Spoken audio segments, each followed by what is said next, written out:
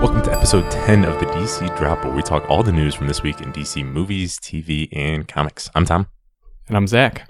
So we'll start off on the movie front, and the biggest news this week in movies is that Hans Zimmer is returning to the DC family.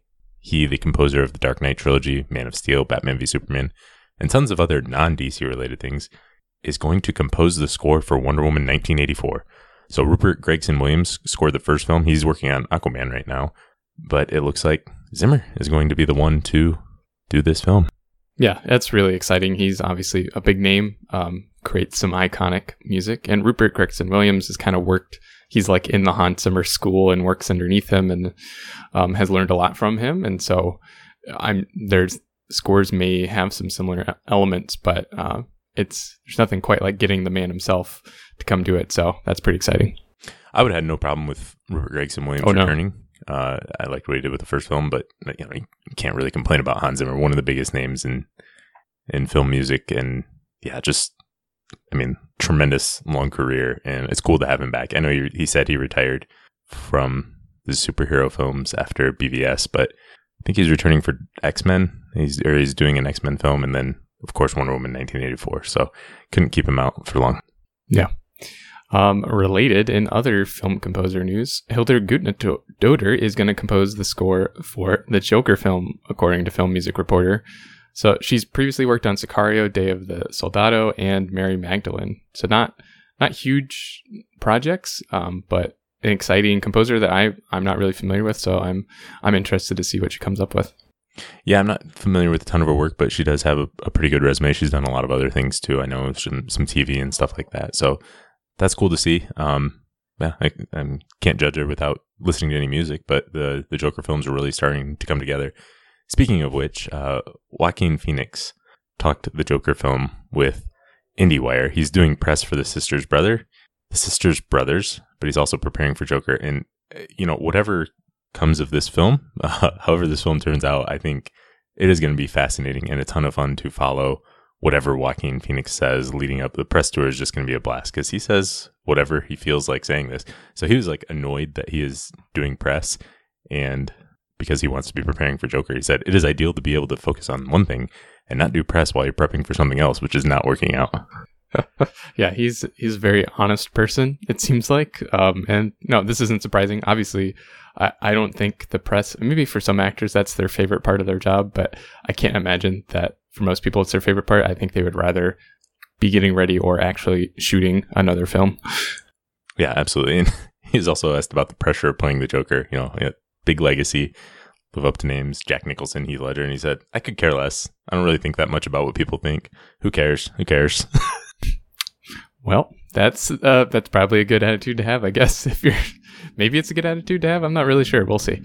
Yeah, he also said, how he's been picky about roles, and he said it's all about chemistry. He doesn't care about budget or genre, and he went on to compare it to choosing a lover and all kinds of stuff there. So, but it's all about chemistry and things coming right, and it's something that excites him.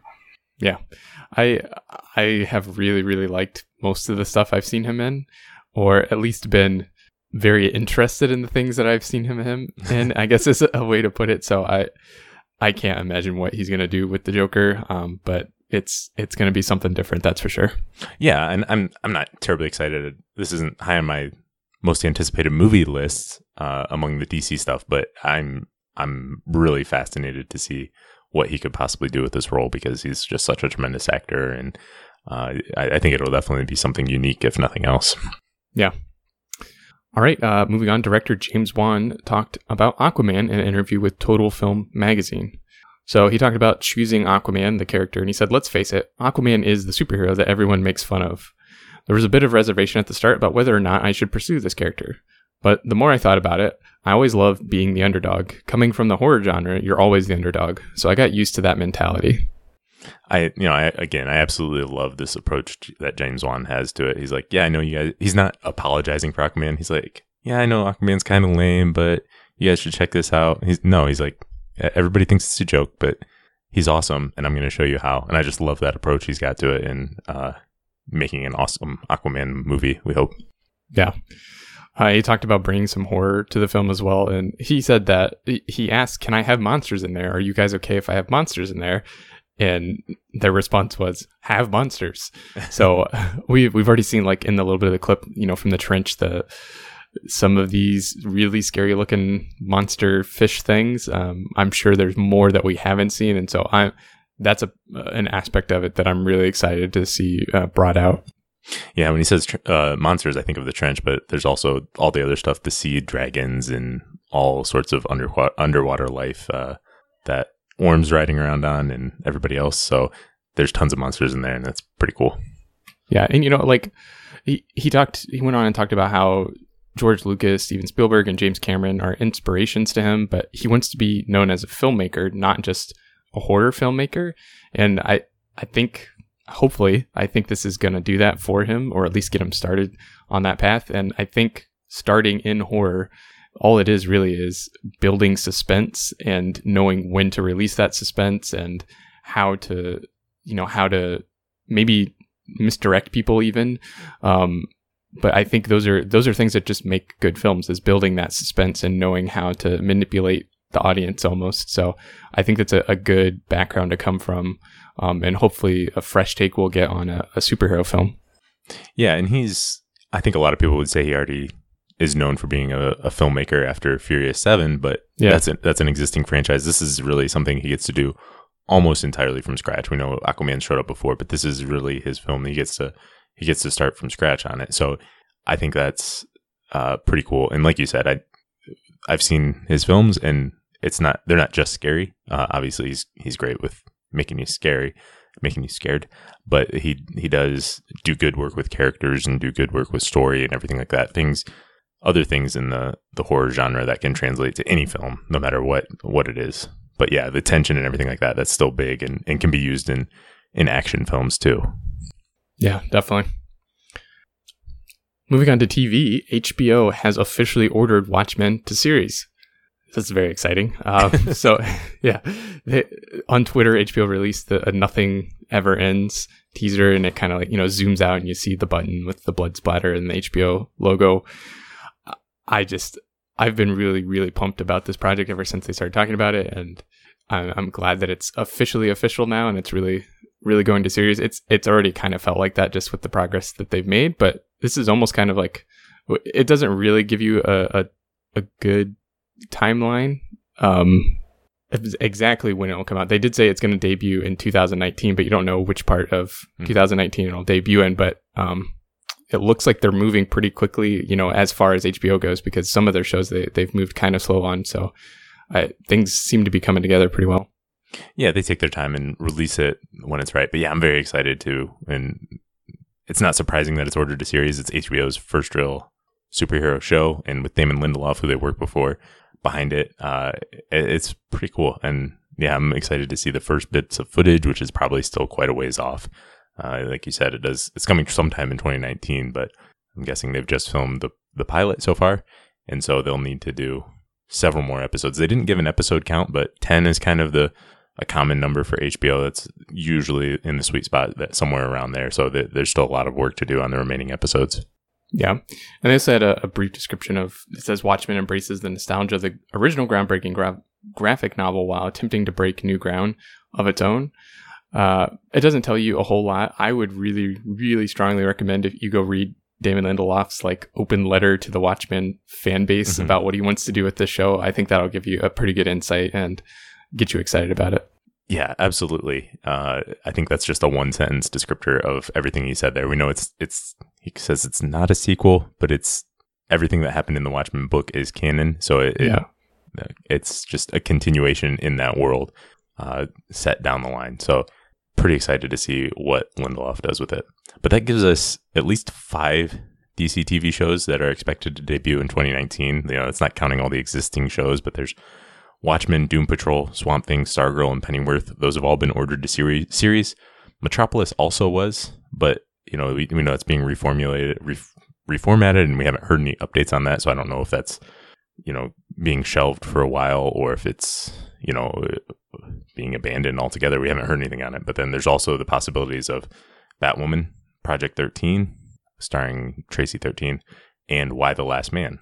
So a lot of DC TV going on already, and a lot more to come in 2019.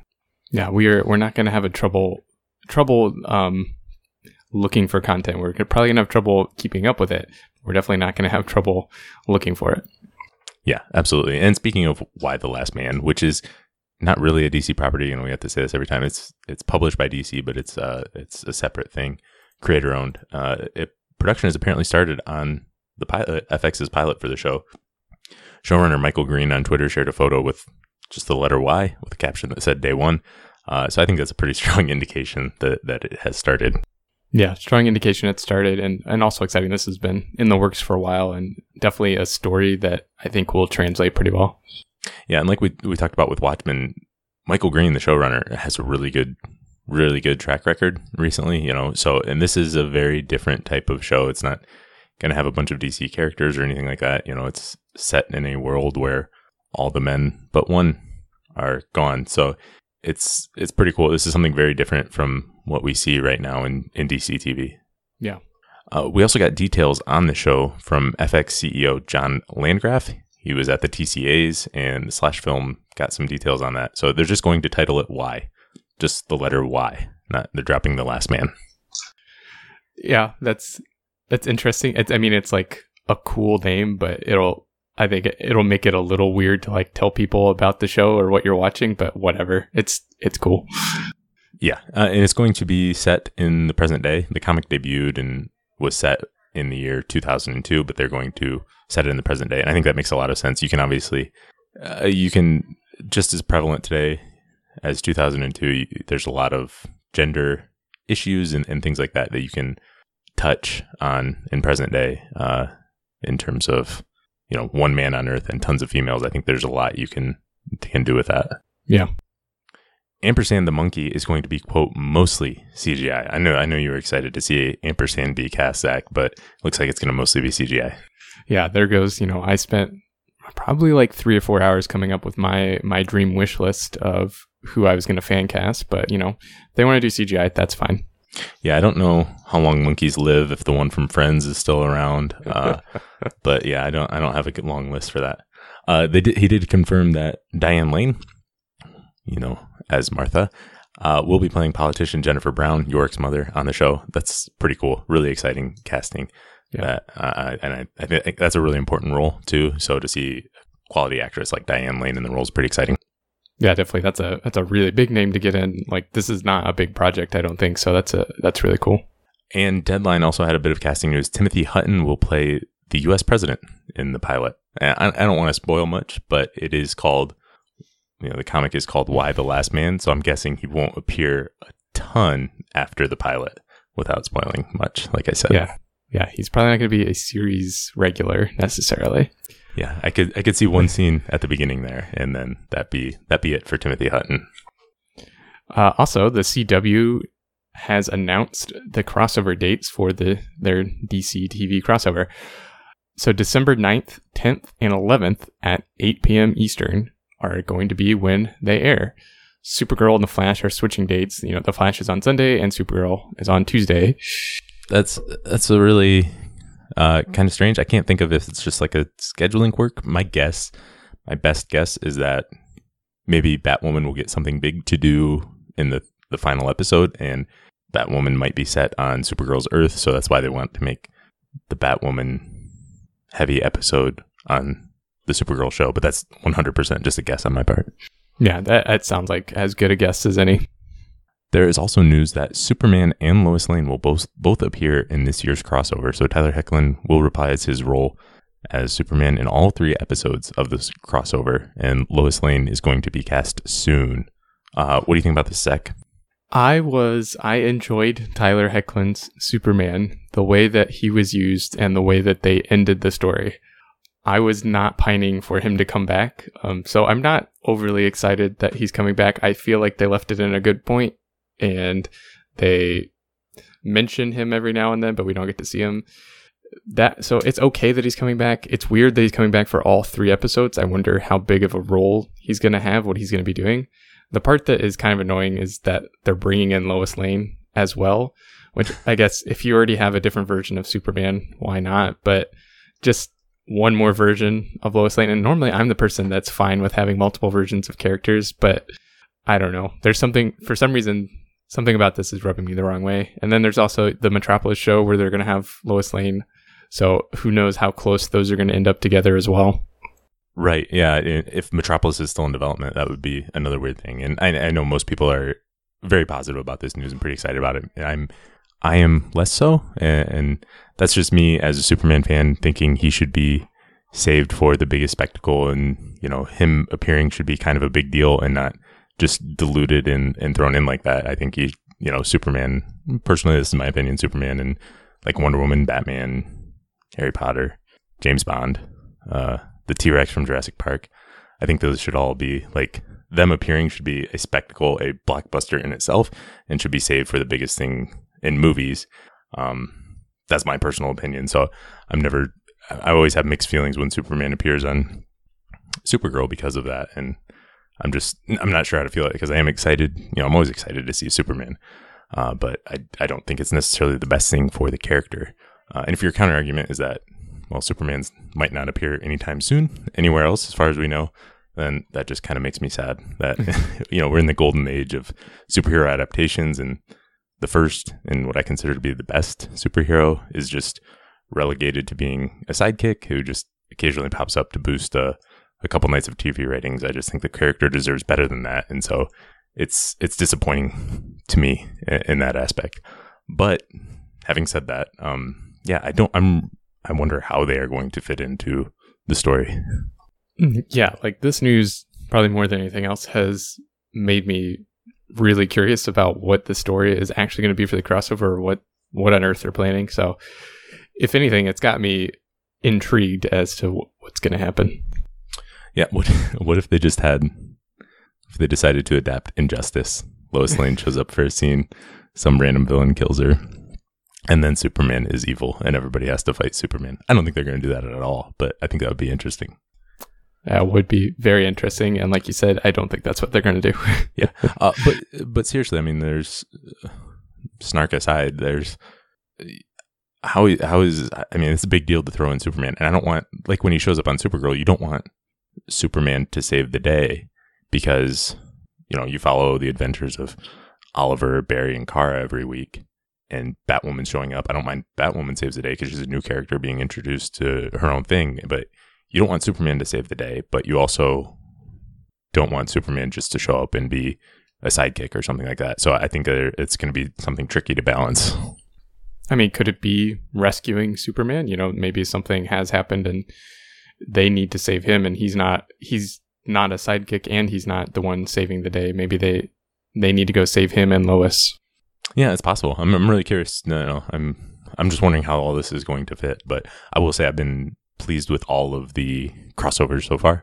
Yeah. And so, they have the benefit of the doubt. So Stephen Amell talked to Digital Spy, and he said the crossover will be more personal this year. He said, quote, "Because we went so big with the crossover last year, you can't go bigger. So you have to go more about the characters and the story." I believe that's exactly what they said last year. They wanted to do something smaller than Invasion. But I think that's a cool idea. I don't know that they're going to do this, but I think it would be cool. You know how last year Crisis on Earth X, it had the cast of all 4 shows and just sort of rammed together, jumbled together. I thought that was great, but I thought it would also be interesting to do something different where they can isolate and sort of have, you've got Green Arrow, Flash, Supergirl, whatever other heroes show up with them, Batwoman, of course, and you isolate them somehow from all their supporting cast, and it's just the heroes together, and then doing something differently. And with it just being 3 nights this year, I think that would be a nice way to do a smaller, more personal story. Yeah, I really like that idea as well. And like you said, I think they keep saying that they want to make it more personal and the smaller story, but it seems like it's actually going to happen this time. Yeah, we'll see. And I'm also interested to see who's involved with this, because Guggenheim and Kreisberg have been big names in the past for the crossovers, and we know they're both pretty much gone. So I don't know how much involvement Berlanti's going to have, Greg Berlanti, and everything else, but we'll see. Melissa Benoist thinks the Supergirl Batwoman interaction should be interesting, because Kara's been kind of reluctant to team with vigilantes in the past. And Katie Letts also said that there's just too much going on with the introduction of Batwoman to include the legends. At least that's the reason they're giving. Yeah, I don't think you're ever going to hear... there's probably multiple reasons, but there's probably some more negative reasons that we just won't ever hear from them about why Legends won't be included, but this is a nice one to say too. Yeah, I mean, it is. I'm sure part of it is just the practicalities of 4 shows combining is really difficult, and also the Legends are probably the toughest to include because you've got a handful of you've got several heroes you need to include, and that basically doubles the roster of heroes just by including one extra show. So I know that's really tricky, but I am disappointed that Sarah and Ray and Constantine, especially Zari, that they're not going to show up and interact with some of those other characters. Yeah, I mean, every episode of Legends is almost like a crossover just because they go back in time or they deal with some crazy historical figure or there's some random hero that shows up. So yeah, but still kind of, like you said, disappointing not to see him. All right, moving on. Bruce Boxleitner from Tron and Babylon 5 has been cast in a recurring role in Season 5 of Supergirl as Vice President Baker, according to TV Line. If this sounds like familiar casting, like didn't we already go over this? That's because Brent Spiner, who played Data on the Star Trek, was cast in the role, but had to depart due to family reasons. So Bruce Boxleitner is going to take over. Yeah, unfortunate that Spiner has to leave, whatever the reasons are. Hope everything's okay there. But yeah, this looks like really good casting in place, and whatever the vice president's role is this year, we will see. Yeah. Another casting bit of news. This one, pretty big name. Brendan Fraser is going to star as Cliff Steele, Robot Man, in Doom Patrol for DC Universe, according to Deadline. So you might know him from Encino Man, the Mummy films, or Blast from the Past. Oh my gosh, I forgot about that movie. Movie is hilarious. He's been in lots of good stuff. I've always liked him and everything was, he's big in the 90s and early 2000s, lots of blockbuster type stuff really, and he went away for a while. I know he's doing some TV stuff, but this is a really big get for DC Universe, even if it's in a small role. And yeah, he was a big deal back in the day, and almost Superman at one point with J.J. Abrams' Superman flyby script. He was close to being Superman then. So yeah, this is a really big get, and it's kind of exciting. Yeah, I really like him. I think he gets ridiculed sometimes, like sort of maybe like Nick Cage does. A lot of people like to hate on him, but I like him a lot because growing up I liked watching his films, so maybe I'm a little biased, but yeah, I'm really excited about this. It says that he's going to appear in flashbacks and voice the character. Yeah, so even if he's only in 1 or 2 episodes as Cliff Steele, and then he mostly gets to voice the character, still a big get. And like you, I'm always afraid to say this about actors because I never know if there's like some personal news that came out that they're a horrible person or something. Right. That I just assume. I haven't heard anything about that with Brendan Fraser, but I've always liked him and what he brings, and he's got that kind of goofy charm that makes him really likable. That's always fun. And so Riley Shannon is going to appear in the physical robotic form as Robot Man. So Fraser's not going to be doing that, like we said, just doing the voice. Yeah, and that makes it easy for him and to get a name like this. But the confusing part is Jake Michaels was cast in the role for Titans. I don't know if that was ever confirmed. I know comicbook.com reported that. So is he just doing the physical form, or is this a recast? I just think it's really weird because the cast for Doom Patrol, they announced that April Bowlby was also going to play the character Elasti-Woman on Doom Patrol, which is already playing on Titans, and we didn't even talk about it because it's like, well, yeah. But I wonder if they're recasting part of the Doom Patrol, or they didn't plan for it to be a separate show in the first place, or what. It's just strange. I wonder if they're going to, if it's just Fraser and they can have him do the voice for the Titans episode that the Doom Patrol's in, then it's really easy. But if they recast, looking for bigger names, then are they going to have to reshoot the parts of the Doom Patrol episode? I don't know. Yeah, and maybe there's a chance that they recast, they get a bigger name for some of these other characters. We don't know, but these ones have come out a little later than the original Jake Michaels casting, I think. Yeah, Jake Michaels was announced or reported for Titan specifically. So for the Doom Patrol show, the only confirmed people we have is April Bowlby as Elasti-Woman, Dan Guerrero as Crazy Jane, obviously Brendan Fraser as Cliff Steele, Robot Man, and then Joyvan Wade as Cyborg. So I don't know if everyone else is going to be reprising their roles. I hope they have the same actors just for continuity's sake. I'm a fan of that, but yeah, we'll see. Yeah. Other casting news for season 5 of The Flash. According to TV Insider, Troy James will play Peter Merkel, aka Ragdoll. Ragdoll is a triple jointed contortionist villain who first appeared in 1942. He's going to appear in episode 5. And James is a real life contortionist. He was on America's Got Talent. I saw a clip of him on YouTube, and it's challenging to watch if you don't have the stomach for that kind of stuff. Very impressive, but challenging to watch his insane flexibility. Yeah, and I'm sure we'll get to see some of that. Like you, I'm not a huge fan of watching that, but I'm interested to see it in context. And I don't know what makes you triple jointed more than double jointed. I don't know what the difference is, but we'll probably find out. Oh, you're not a doctor. That's true.